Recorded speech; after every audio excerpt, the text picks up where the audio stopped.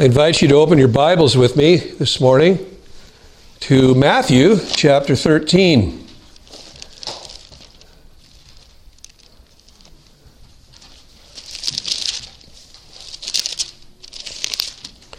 We are engaged in a study of the parables,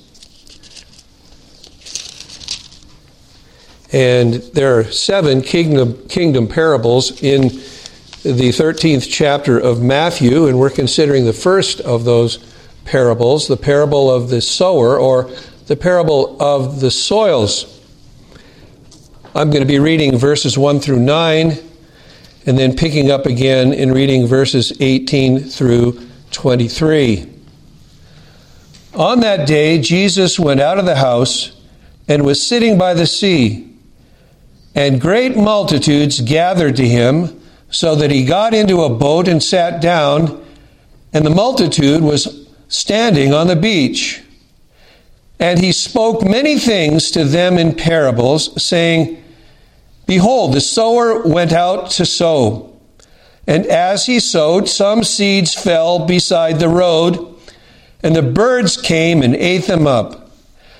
And others fell upon the rocky places where they did not have much soil, and immediately they sprang up, because they had no depth of soil.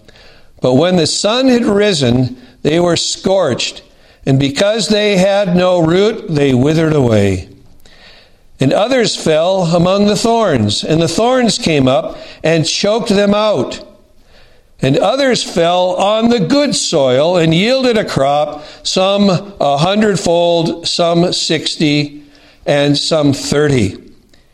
He who has ears, let him hear. Verse 18. Hear then the parable of the sower. When anyone hears the word of the kingdom and does not understand it, the evil one comes and snatches away what has been sown in his heart. This is the one on whom seed was sown beside the road.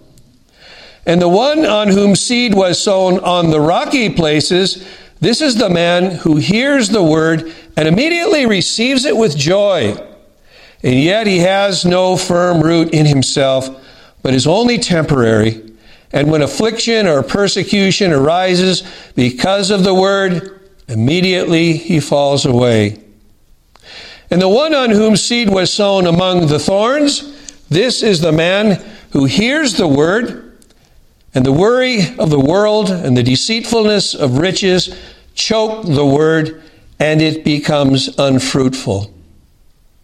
And the one on whom seed was sown on the good soil, this is the man who hears the word and understands it, who indeed bears fruit and brings forth some 100-fold, some 60, and some 30. We'll see here in the parable of the soils, the Lord Jesus Christ likened the various ways people respond to gospel preaching to various kinds of soils. Some hear and do not respond in faith because their hearts are hard, and Satan steals the word before it can germinate. This is the hard ground hearer. Others hear the word and receive it with joy, but their faith is temporary because they have no firm root in themselves. So when they face affliction or persecution because of the word, they fall away and produce no fruit. These are the stony ground hearers. Both of these kind of hearers we have considered in previous messages. Well, this morning, Jesus introduces us to a third kind of hearer. Now, living in mostly rural areas, his original hearers would have been familiar with the choking effect of weeds upon a sown field. Many of them might have been farmers themselves. The thorny ground hearer fails to produce fruit from gospel preaching because the seed of the Word of God is choked out by distracting concerns. So the word sown in his heart brings no fruit to maturity. Again, we meet with our Lord's underlying principle, which is as true in gospel preaching as it is in seed planting. The growth of the seed always depends upon the quality of the soil. The condition of our heart determines how we hear and respond to the preaching of God's Word. So we're immediately faced with a question. So what does our heart tell us? What does the fruit, if there is any, in our life tell us? What kind of hearer are we? Are we the hard ground hearer? Are we the stony ground hearer? Are we the thorny ground hearer, which we're going to consider this morning? Or are we the good ground hearer? So what does our Lord teach us about the thorny ground hearer? As we consider His Word this morning, we're going to look first of all at a brief figurative description of the thorny ground hearer. Pretty much speaks for itself. Secondly, and spend most of our time there with the choking concerns and cares of the thorny ground hearer, or what we might call the distracted hearer. And then we will look at the eventual failure of the thorny ground hearer, and then we'll conclude our time as we consider the abiding message of the thorny ground hearer. Notice, first of all, a brief figurative description of the thorny ground hearer. And Jesus gives it to us in chapter 13 and verse 7. And others, that is other seeds, fell among the thorns, and the thorns came up and choked them out. Well, brethren, how common is this sort of hearer in today's busy world? And apparently he was common in the first century when Jesus Christ, the greatest sower, ever sowed, ever preached the Word of God. And just like the cases of the former soils, the thorny ground hearer, like the hard ground hearer, and the stony ground hearer, he hears the Word. It dents his eardrums. He might even entertain it. But like the stony ground hearer, he seems to be impacted by the gospel. In fact, he seems to make progress in the way of Christ, with hopeful fruit growing on the stalk of his Christian profession. But sadly, such hearers fail to bring Christian fruit to maturity, and so prove themselves, like the others before them, lost at last. And for this reason, it's because distractions from this world choke out the Word of Christ. Well, let me repeat again our Lord's underlying principle, because it is always true wherever the biblical gospel is preached. It's true here. It's true everywhere this morning. It's true everywhere that the biblical gospel has been preached. And it is this, that the growth of the seed always depends upon the quality of the soil. So we have to ask ourselves, what kind of heart soil do we have? When the seed is cast out, does it come in? Is it welcomed? Is it fertilized by grace? Does it put down roots? Is it putting out fruit?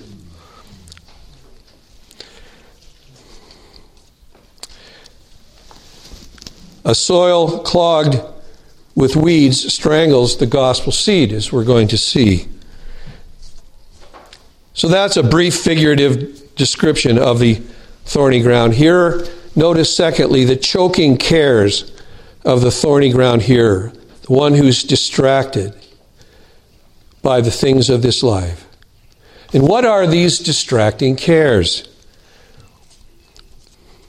Well, brethren, we misunderstand Jesus' illustration here if we picture the sower just casting his seed into a tangled thicket of weeds. That there's growth above the soil, there's weeds, and he just throws the gospel seed, as it were, into the soil that's all covered with a tangle of weeds.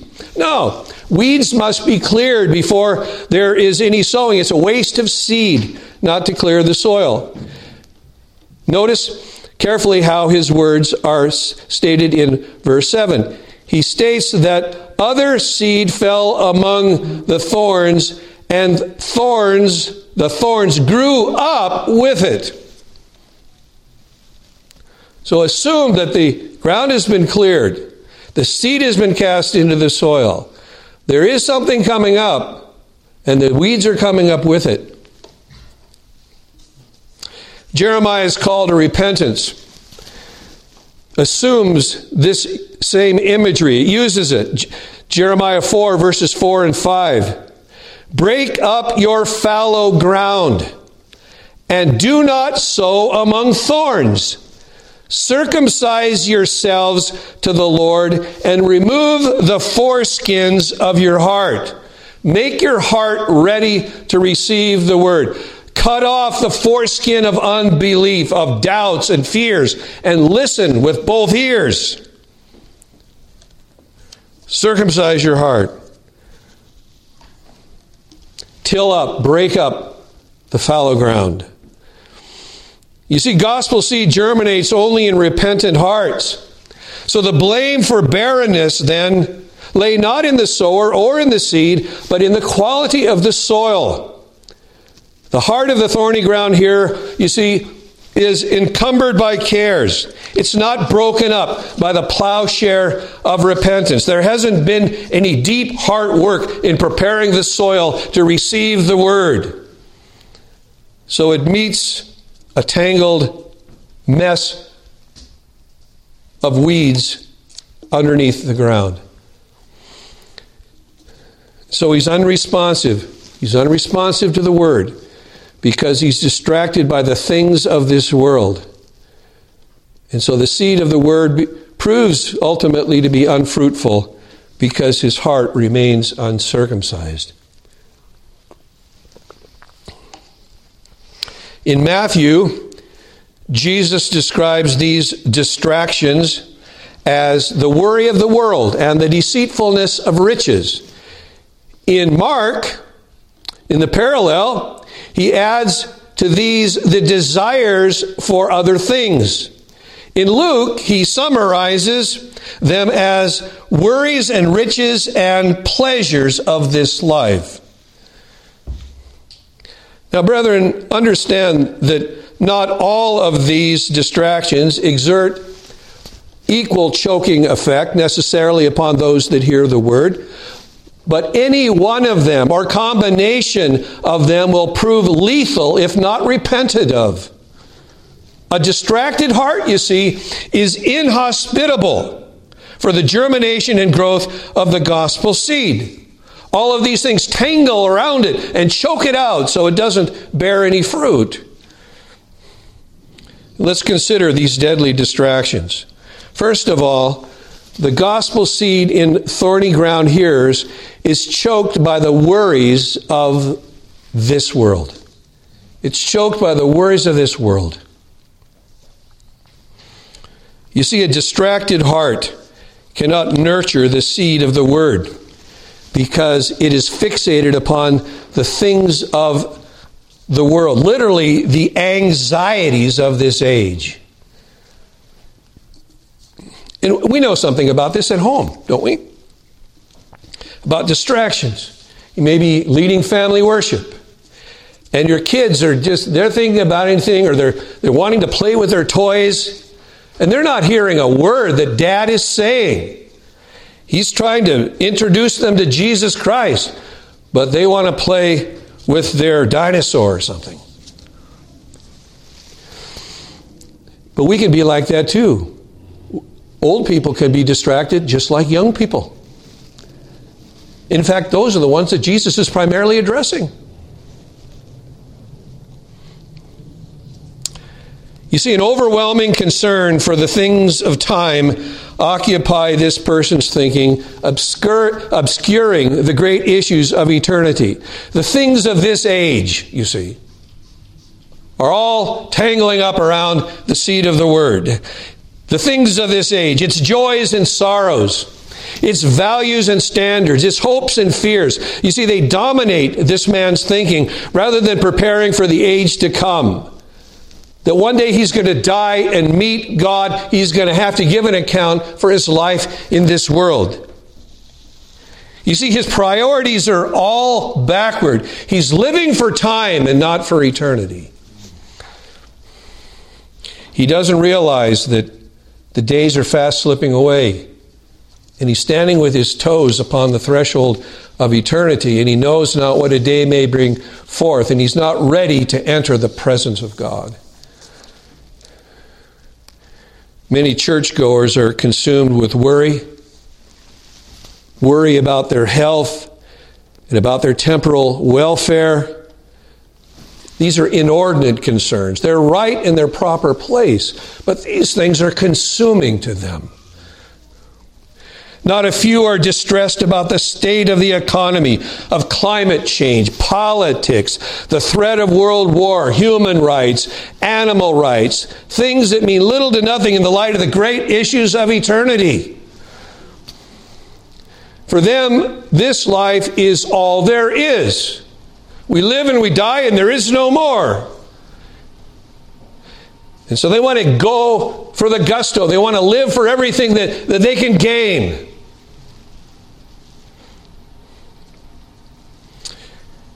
These worries are weeds that choke out the gospel seed. If I may be permitted to flip the well-known phrase, these folk are so earthly minded that they're no heavenly good. It's just the things of this world that occupy their thinking.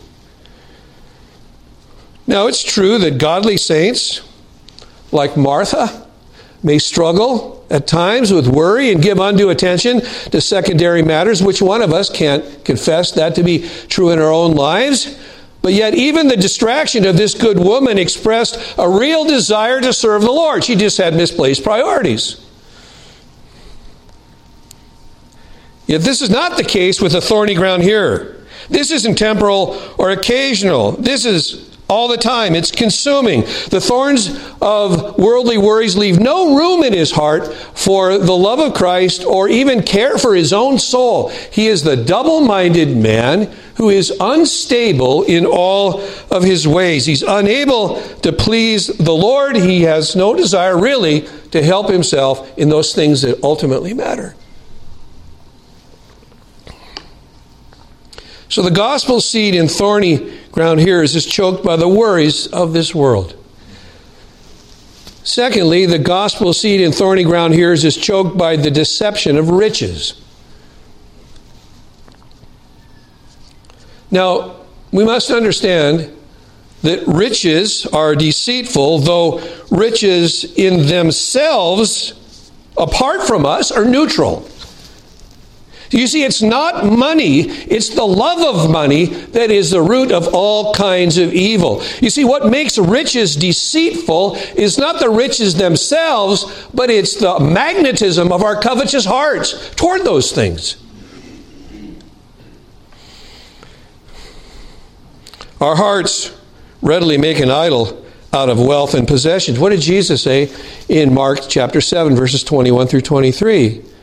For from without, out of the heart of men, from within, out of the heart of men proceed the evil thoughts, fornications, thefts, murders, adulteries, deeds of coveting and wickedness, as well as deceit, sensuality, envy, slander, pride, and foolishness.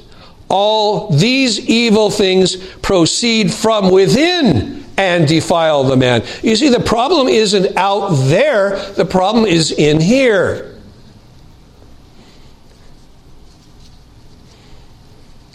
We can't blame love of riches upon the riches themselves. We have to blame it upon our own covetous hearts.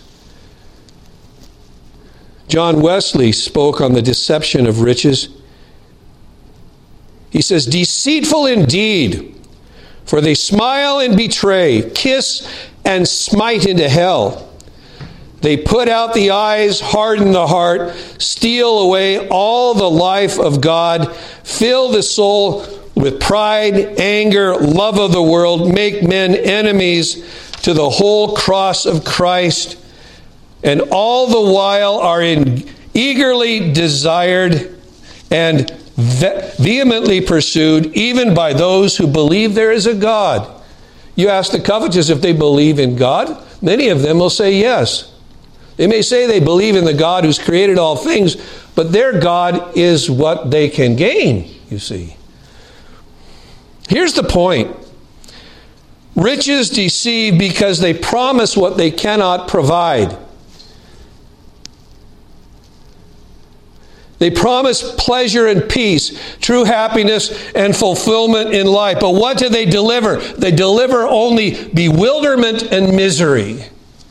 You live for these things. You place your heart upon them. Your heart is built to thrill in nothing less than the God of the universe, the Redeemer of God's people. But it lives for these baubles and bangles, these toys that perish with the using. Only the gospel provides lasting treasures and pleasures. Didn't we sing, "Fading is the worldling's pleasure, all his boasted pomp and show. Solid joys and lasting treasure, none but Zion's children know." So the gospel seed in thorny ground here is choked by the worries of the world, by the deception of riches, and finally it's choked by the pursuit of pleasure. And this is really the unholy trinity in the heart of the thorny ground here. A heart distracted by this world's worries and deceived by its riches naturally pursues its pleasures, because this is all there is to live for. The mouth may say differently, but the life is dedicated to pleasure. Tragically, it seeks from this world what it can only find in God. The word translated pleasure is always used in a negative connotation in the New Testament. It describes a lifestyle of indulgence and a lack of control of natural desires and appetites. It characterizes the wicked and immoral lives of false teachers in 2 Peter 2 and verse 13, and of sensual and selfish men in James chapter 4, verses 1 and 3, and then of the pleasure-mad unbeliever, that is who we are in Christ, many of us, in Titus 3 and verse 3, before God reveals true riches to us in Christ and real pleasure. In Mark, the choking effect of desires for other things, our Lord refers to in Luke as the pleasures of this life. These include all the passions or longings, sensual, worldly, the pleasures of this life. One writer says, it is the world of sense drowning the world of spirit. Not surprisingly, John warns us against loving the world and the things of the world. The apostle doesn't mince his words. He says it very plainly. If anyone loves the world, the love of the Father is not in him. No matter what else they might say in their profession, they don't truly love God. Jesus said we are to crucify our lusts. Indeed, we are to take up our cross and follow Him. We're to leave everything behind that would be an impediment to being a pilgrim headed for glory. You see, we cannot give our heart to the world and yet love the Lord. We cannot serve two masters. Where our treasure is, there our heart will be. And our hearts will always gravitate to the things that bring us pleasure. Those who sit under the Word may give themselves to the pursuit of pleasure and the desire for other things. That's what Jesus is saying here. They are in churches. Such vices destroyed Judas. They exposed Demas and proved the undoing of Ananias and Sapphira. Failure to mortify this vice is a sure prescription for disaster. You see, this evil lurks in our hearts. It quietly rots our souls if we don't repent of it. It sneaks up on us. It takes hold of us. It turns us every which way but loose and won't let us go. In fact, some professing Christians may appear very bold for Christ, and they may even endure some manner of persecution for Jesus' sake, and yet prove fruitless in the end. Jesus' teaching is as pointed as it is plain. In the case of many gospel hearers, you see the world overwhelms the word.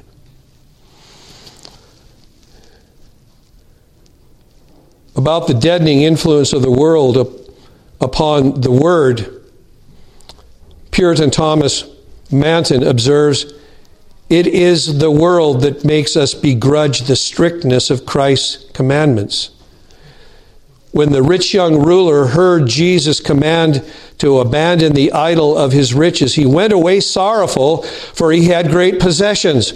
It is the world that tempts us to live in a compromised way, as other careless persons do around us. It is the world that makes us little regard heavenly things and urge a life of pomp and ease here. End of quote. Brethren, it's not surprising, but rather should be expected that the false doctrine of the carnal Christian would gain popularity among pleasure-seeking professing Christians in today's worldly compromised church. Though they probably wouldn't come right out and say it, they may teach, by failure to teach the whole counsel of the Word of God, that you might find true Christians as thorny ground hearers. They live for the things of this world, but they have fire insurance at the end, you see, because they made a decision for Jesus. It doesn't matter that they're living in sin. It's obvious that it's the mighty dollar that they bow their knee to. But they go to church. They might even go also to Sunday school. They may have a good standing in the church. But their heart is a tangle of concerns about the things of this world. Brethren, be sure of it. Jesus does not regard worldly, covetous, pleasure-seeking, fruitless, professing Christians as true believers. So we've seen a brief description of the thorny ground here, the choking cares and concerns of the thorny ground here, the distracted professing Christian. But notice, thirdly, the eventual failure of the thorny ground here. The eventual failure. The worry of the world and the deceitfulness of riches strangle the word, and it becomes unfruitful. Luke says they bring no fruit to maturity.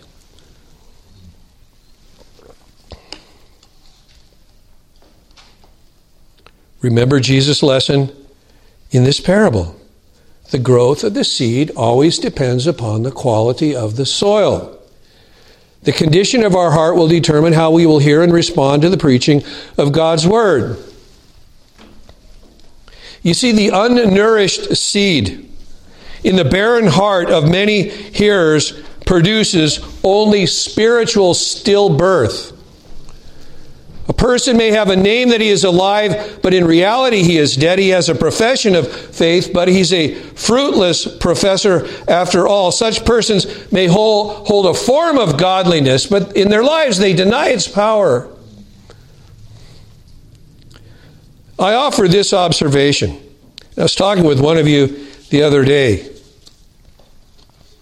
I said, if this superficial and short-lived stony ground hearer who is flush with excitement early and yet soon abandons the faith through affliction and persecution represents many younger professing Christians, the thorny ground hearer may picture many older professing saints who remain longer in the church, maybe to the end of their lives. But because they are distracted by worldliness and riches and pleasures, they prove themselves to be false professing Christians in the end.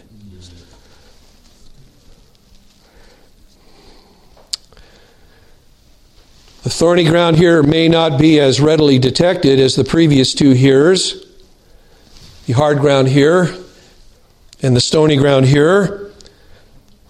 In fact, the thorny ground here may even possess notable spiritual gifts. We see that in Hebrews chapter 6. They tasted of the power of the age to come and of the Word of God.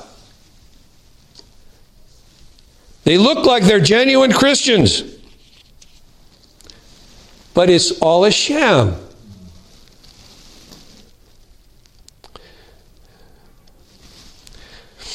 Though the thorny ground here may even possess notable spiritual gifts like Judas and Demas, those things mask the deadness of their soul. He may be marked by a commendable busyness in the church, a noteworthy usefulness in the gospel ministry at home and abroad, but these things by themselves are no sure indication of spiritual vigor and true faithfulness. An unseen blight or worm or entangling thorns may strangle the kernel of the gospel seed and escape the notice of others. The husk of religious activity visible above the ground may hide deadness beneath the surface. Listen to our Lord. Matthew chapter 7, verses 19 through 23. Every tree that does not bear good fruit is cut down and thrown into the fire. So then you will know them by their fruits. Not everyone who says to me, Lord, Lord, will enter the kingdom of heaven, but he who does the will of my Father who is in heaven. There he's talking about true Christian fruit.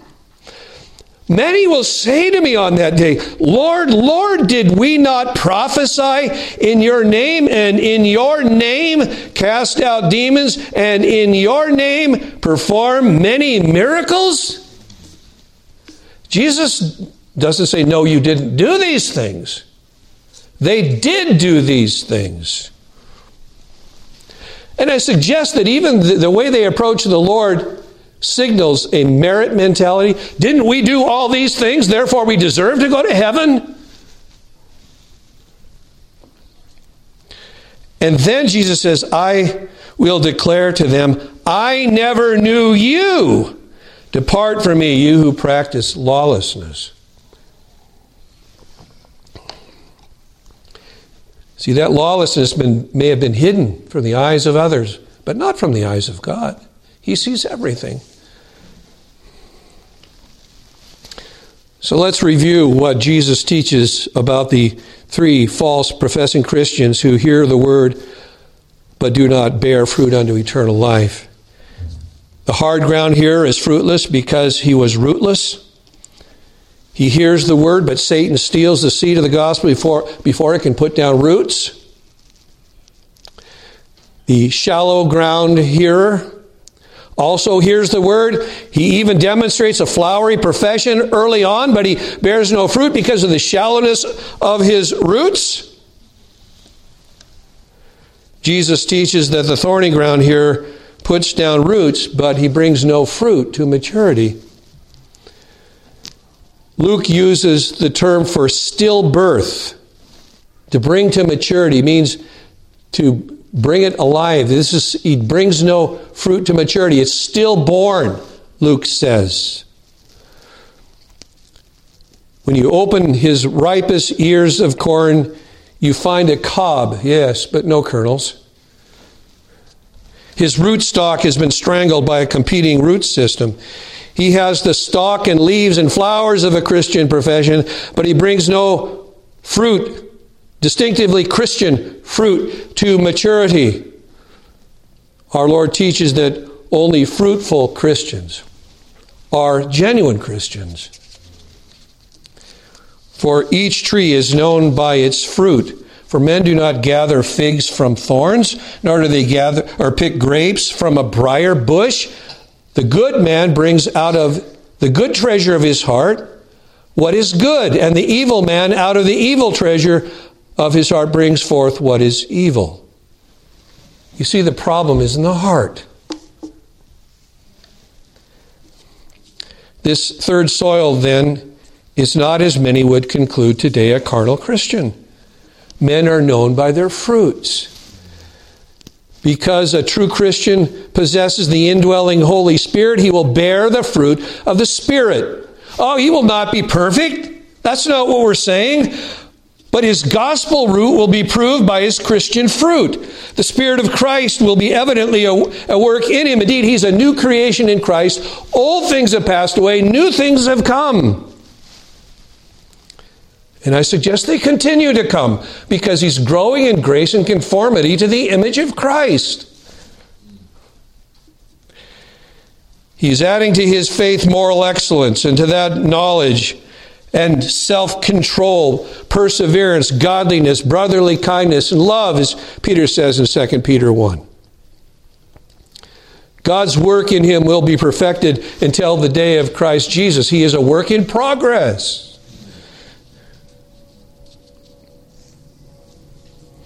He will prove an overcomer at last, to use Jesus' language in the Revelation. The word will bear fruit in his life, as Jesus says here. Some 100, some 60, and some 30. There will be different levels of fruitfulness, but there will be fruitfulness. But sadly, this is not the case with the thorny ground here. He hears the word. He even shows some signs that the word is germinated in his heart, but he brings no fruit to maturity. The seed sown in his heart eventually proves stillborn. Tragically, many such persons in the church think themselves true Christians to their dying day. Lord, Lord, didn't we do these things? Jesus exposes formalists and hypocrites in one of the 7 churches in Revelation. They apparently had a good name with outsiders, and even better one in their own eyes. But Jesus didn't pull any punches in his letter to the church in Sardis in Revelation 3 and verse 1. I know your deeds, that you have a name that you are alive, but you're dead. Even Orthodox believers who know the truth and love the truth may yet be dead to the life-changing power of the truth. Holding to an Orthodox catechism and confession of faith is no indication that you're a true Christian. They may engage in worthy Christian work and yet be dead to God. Spurgeon, commenting on Revelation 3:1, he says, the bulk of the members were formalists and hypocrites, yet the church kept up its reputation, and it does not appear that any serious heresy had to be contended with. How beautiful may a fruit appear upon the outside and yet be rotten within. You ever looked at a beautiful apple, you failed to turn it around the backside, you didn't see the little hole, you bit into it, not only was there a juicy apple, there was a juicy worm in there. You've seen trees come down in windstorms or hit by lightning, and they look good on the outside, but they were punky on the inside. It was invisible to men's eyes.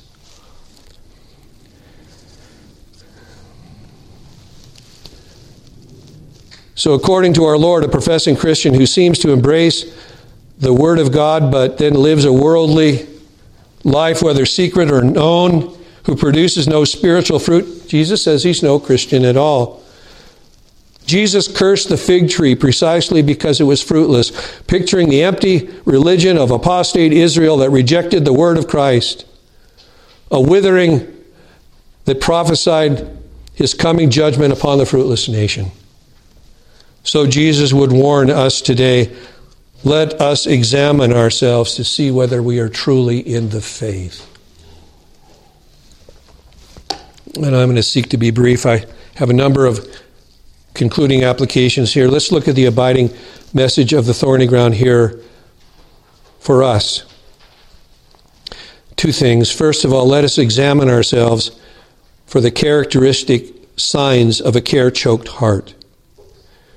How may we know that the thorns of temporal and worldly concerns are beginning to choke out our spiritual life? Benjamin Keach's exposition of this parable provides us with 10 such signs. He answers the question, how may a person know when his care is excessive, inordinate, and sinful? He does so with these signs, and I've summarized some of them. But we need to know that though true Christians will struggle at times with these concerns do not dominate his thinking like they do the worldly, false professing Christian. First of all, obsession with the things of the world, so that there's hardly any room for better thoughts in our hearts. And this is united with a corresponding disinterest in eternal things. It's just the things of time, the things of this world, fill their thoughts. There's really no time for the things of the world to come. Secondly, distractions by temporal concerns during public worship. Yes, we're distracted at times in worship, are we not? But there's no repentance there. There's no redirection of their thinking. God, help me to focus my attention upon the Word of God. I'm thinking about all these other things that may be legitimately thought of on other days, but not today. Thinking about those things. Maybe evidence in looking at our phone or daydreaming or other such things. Thirdly, disorder and confusion. Earthly things and temporal things typically crowd our minds. Sleeplessness because of anxiety over financial concerns or mundane matters. You just can't get to sleep because of all of these things that are going on in your life. You don't pray about it. You just worry about it. Grossly misplaced values, that we're concerned more to gain earthly than eternal riches. There's nothing wrong with seeking to have a comfortable portfolio, but it dominates this person's thinking. Ingratitude for God's blessings in this life, coupled with an insatiable desire for more. You're just not happy. Instead of being grateful, you're grumbling. Furthermore, hindrance to prayer because of fixation upon the things of this world. It's evidenced in various ways. We rarely think about our soul and its needs. We think little about what God has done for our soul. We find it difficult to meditate upon spiritual things because all these temporal and material things crowd out spiritual thoughts. Making excuses for absenting yourself from or even forgetting public worship. Got more important things to do. Oh, it's Sunday. Well, maybe next week. Dominating concerns that prevent undistracted worship of God. We don't enter into worship at all. Our body is here, but our mind's somewhere else. Finally, cares that lead to disbelief and distrust in God and doubt in His faithfulness, which leads to questionable business dealings or even outright theft. God is not in all of our thoughts, not in our worship, in our activities out in this world. And we'll steal. We'll be unethical. It's because our thoughts are elsewhere rather than upon the things of God. Secondly, let us by faith employ proven cures to mortify our heart-choking cares. And again, I borrow from our old friend Mr. Keach, in his wise pastoral advice, he answers the question, how shall we get rid of sinful care? And he provides 8 helpful counsels. First, consider how evil your distracting cares are, and how dishonorable it is to God for you to give your heart to earthly things. We're to give our hearts to... Solomon says to his son, give me thy heart. That's what God says to us as His spiritual sons. Give me your heart. If He doesn't have our heart, doesn't matter else what He has of us. He doesn't have the real us. Consider that God is your heavenly Father and that you are His child. Remember your pedigree and your privileges. Remember what a Father you have. Will He not provide all that you need? You seek first His kingdom and His righteousness. He'll provide you all of these things. Don't worry about Him. So if He cares for us, why should we not hear Him who loves us this way? Thirdly, live by faith in God's promises. Psalm 37:3, trust in the Lord and do good. The basis of doing good is trust in the Lord. Dwell in the land and cultivate faithfulness. Or as it says in the margin, feed on His faithfulness. In Psalm 34 and verse 10, They who seek the Lord shall not be in want of any good thing. That's why when we seek first His kingdom, He provides all of these things. If we make His will our concern, He'll make our needs His care.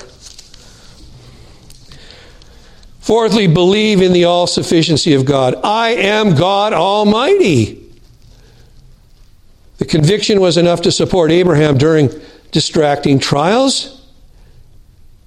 How could he take his beloved son to Mount Moriah if he did not believe that God Almighty would be all-sufficient? He believed that if I have to kill Isaac, the son of the promise, God will raise him from the dead. It's not for me to figure out these things. It's just for me to obey the will of God and trust that this God who is righteous will do what's right. Fifthly, consult the wisdom of God if you would be content with the portion He gives you. Notice, with the things you have, not what others have, or what you've had in the past, but what you have now. Learn to be like the Apostle Paul. Be content in whatever situation you find yourself. Hebrews 13 and verse 5. Let your character be free from the love of money, being content with what you have. Sixthly, remember that God is faithful, who has promised He will help you and never leave you or forsake you. He says right in that same context, Hebrews 13 and verse 5, He Himself has said, I will never desert you, nor will I ever forsake you. I am always with you. I will not abandon you. I will not leave you as orphans. See, sometimes you think that you don't have me, but I always have you. I have you in the palm of my hand. Seventhly, call to remembrance your former trials when God helped you and revealed Himself to you. In this way, David was relieved when fearful amidst many trials. He would be in the midst of a trial, and he didn't see the end of it, but he remembered God's faithfulness in the past, and that gave him hope in the present for the future. This God hasn't changed. He's still my God. He's bailed me out in the past. He's not going to leave me to perish in the present. I have a hope for the future. When I arise, I shall share His likeness. Our God, our help in ages past, our hope for years to come. And finally, live much in the thought of death, because there comes a harvest. And this will put our temporal concerns in perspective. Lord, enable me to be a fruitful Christian, both for my encouragement, for the encouragement of others, and ultimately for the glory of Your name. Let me not be a fake and a phony professing Christian, but Lord, by Your grace and help, cause the fruit of a genuine Christian profession to hang heavy upon my branches for Your glory.